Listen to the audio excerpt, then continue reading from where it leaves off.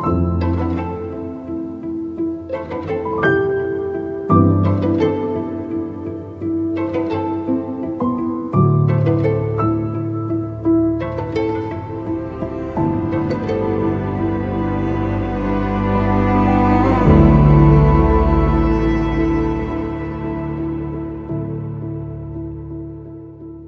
love doing these videos outside. I initially planned on doing this one outside. It's a beautiful day, but there appears to be a concerted effort for every single stinking leaf blower, lawnmower, machine of any kind to be operating outside today.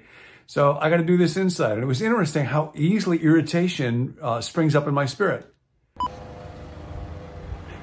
I'm testing this video right now to see if you can hear the sound of a leaf blower. There's something blowing behind me.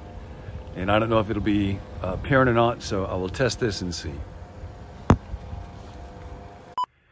And if it is true, as Dallas Willard said, that one of the ways that you can assess the well-being of your soul is how easily irritated am I. There's stuff in my soul that I wish were not there, that ought not to be there. I was going to a pastoral cohort meeting with Nancy Beach earlier this week, and when I got my car, the little idiot light came on in the dashboard that said that my tires are not properly inflated. And I don't know anything about that sort of stuff. So I just guessed how much they should inflate to and hoped that they would not explode on my way to the meeting. And so far they have not. But it brought up this thought, wouldn't it be a wonderful thing if our souls had little idiot lights? Why is it that we're able to figure out how to assess things physically with our cars or even our bodies, but we have such a hard time with our souls? And this gets to a real serious topic that is difficult to approach in a way that we're able to absorb it in our day, that has to do with sin and lostness and the core problems of our wills and our minds and our bodies and our relationships and our souls. Dallas is writing about this in the 3rd chapter of this book, Renovation of the Heart, that we're going through, Radical Evil in the Ruined Soul. And he talks about how our core problem is we want to play God. We want to think that we are God. We do not want a God to whom we are accountable, who we must obey in the universe. So he writes, this is on page 52, in taking oneself in practice, or humanity taking itself in practice as God, the great world historical force of denial comes into play. It is this that accounts for the perpetual human blindness to the obvious. We can never understand human affairs at any level, beginning in my own life, my own idiot lights coming on, without taking this into account. This alone explains why the rulers of this age, 1 Corinthians 2:8, do and are permitted to do the things they do, up to the crucifixion of the Lord of glory himself. Denial of reality is a capacity inseparable from the human will as we know it, and has its greatest power when it operates without being recognized as such. In a world apart from God, the power of denial is absolutely essential if life is to proceed.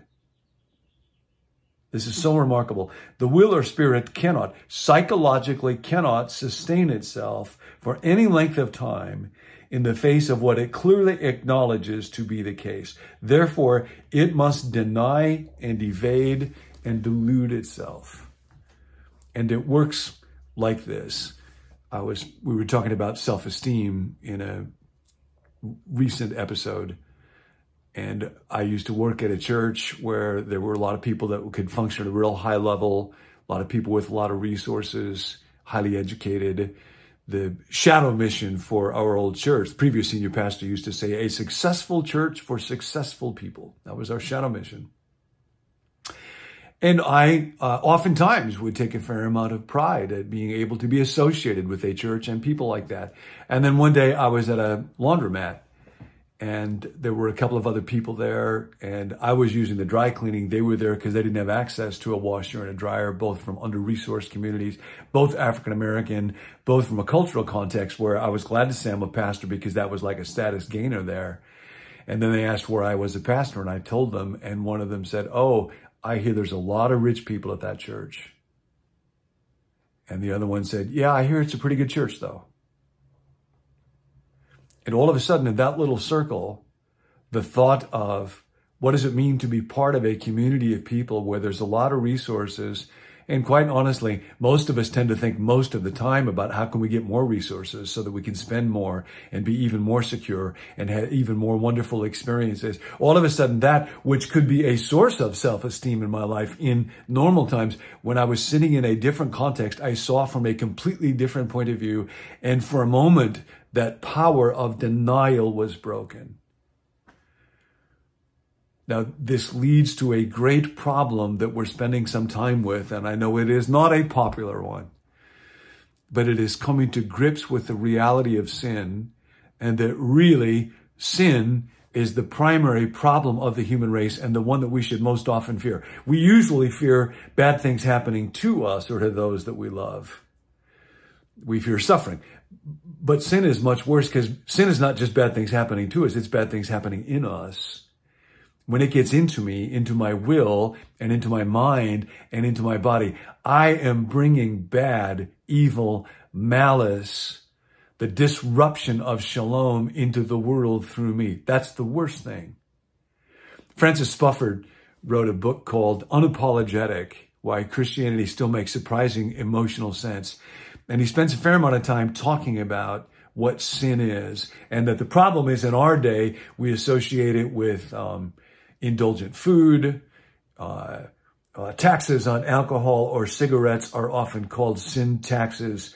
Unfortunately, the word just connotes to us pleasant indulgence that is forbidden by some people who are probably repressed or self-righteous. And so he talks about sin as the human propensity to mess things up. He doesn't use the word mess up. I've cleaned that up.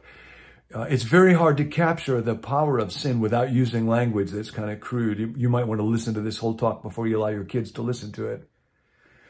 But he goes on to write about how it usually comes our realization of the power of sin in our life when something has gotten really strongly fouled up.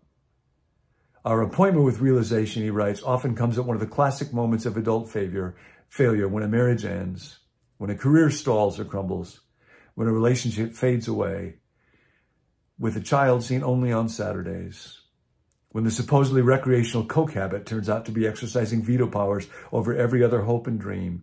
It need not be dramatic, though. It can equally well be just drifting into place of one more pleasant, indistinguishable little atom of wasted time. One more morning like all the others, which quietly discloses you to yourself. You're lying in the bath and you scarcely notice you're 39 and you don't have children, and that the way you're living bears scarcely any resemblance to what you think you've always wanted. Yet you got here by choice, by a long series of choices for things which at any one moment temporarily outbid the things you say you wanted most.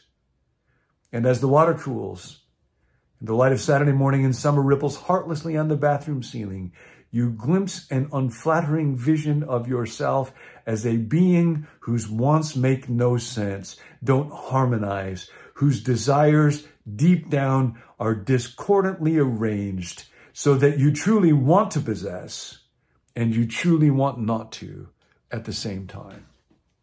Now, this is what sin does to us. This is the problem that sin creates within us. This is the nature of sin. And honestly, if you want to try to capture the feel of sin in our day, this is another kind of crude word, but there's no other way of saying this. The word that most closely comes in our culture is the word asshole. And it's interesting, if you use the word sin, it sounds Victorian, quaint, repressive, but the human condition doesn't change. It doesn't go away. And the problem of how do I become a good person and what happens if I'm not, what does it mean to be a bad person, does not go away. And we will find ways to name it. It's very interesting. You might be familiar with the book that became a bestseller, started as a couple of widely read articles by Robert Sutton. And it's called, and I'll just use a-hole, the no a-hole rule. And he insists on that word, that bully and jerk, Sutton says, do not convey the awfulness, the degree of awfulness that the word asshole does. And then he lists the characteristics of those kind of people. We might just simply call them really bad people because that's what it means. But we don't use the language, he's a really bad person, because then you would sound moralistic or quaint or uncool. So we will find other, usually more crude words that convey the sting and the awfulness of it. And that's what the word sin conveyed in biblical times, but it no longer does. In Alcoholics Anonymous, somebody who comes up and says, my name is John, I'm an alcoholic. There'll be a journey through there of desperation and a piercing of denial. See, the power of denial to hide, I'm an addict. Or collectively, we deny climate change, or deny the power of racism, or I deny greed within my life, or I deny the pride that I'm with rich people and that makes me feel better about myself, and I just want to feel good about myself. That's the power of denial. And the idiot lights are coming on and we don't see them. So interesting, Sutton says that companies need to screen for really bad people, but they also need to screen for spineless wimps. Those are the two things companies need. See, those are description of spiritual formation, really of spiritual malformation, of deformation. We don't use those words anymore. And so all of the rich language that the Bible uses, goodness, righteousness, holiness, sanctification, sin, lostness, are so sadly lost to us, and we have a really hard time then understanding the power of the human condition. So we'll get more deeply into this. We want to come out of denial. And I want to suggest today that you continue to use that little prayer, Lord Jesus Christ, have mercy on me, a sinner. And that I think about those words, Lord, I make you the Lord over all the parts of me, my will, my mind, my thoughts and feelings, my body, my habits, my appetites, my social relationships, and my soul, so that I'm no longer just this discordant collection of I want this, I want that, I don't want it. Jesus, my teacher, my friend who died for me. Christ, the Messiah, the anointed one that we have been waiting for. Have mercy, you love me not based on my performance, but simply on your own goodness by your grace. On me, a sinner. Let that prayer be our breath today as we invite God to pierce the denial that is inside of us so that we can see this reality that we want so much not to see. Because there is hope and healing, but it lies through this valley, not around it. And we're going through. See you next time. Thanks for listening. You can join the conversation and more by visiting becomenew.me/subscribe.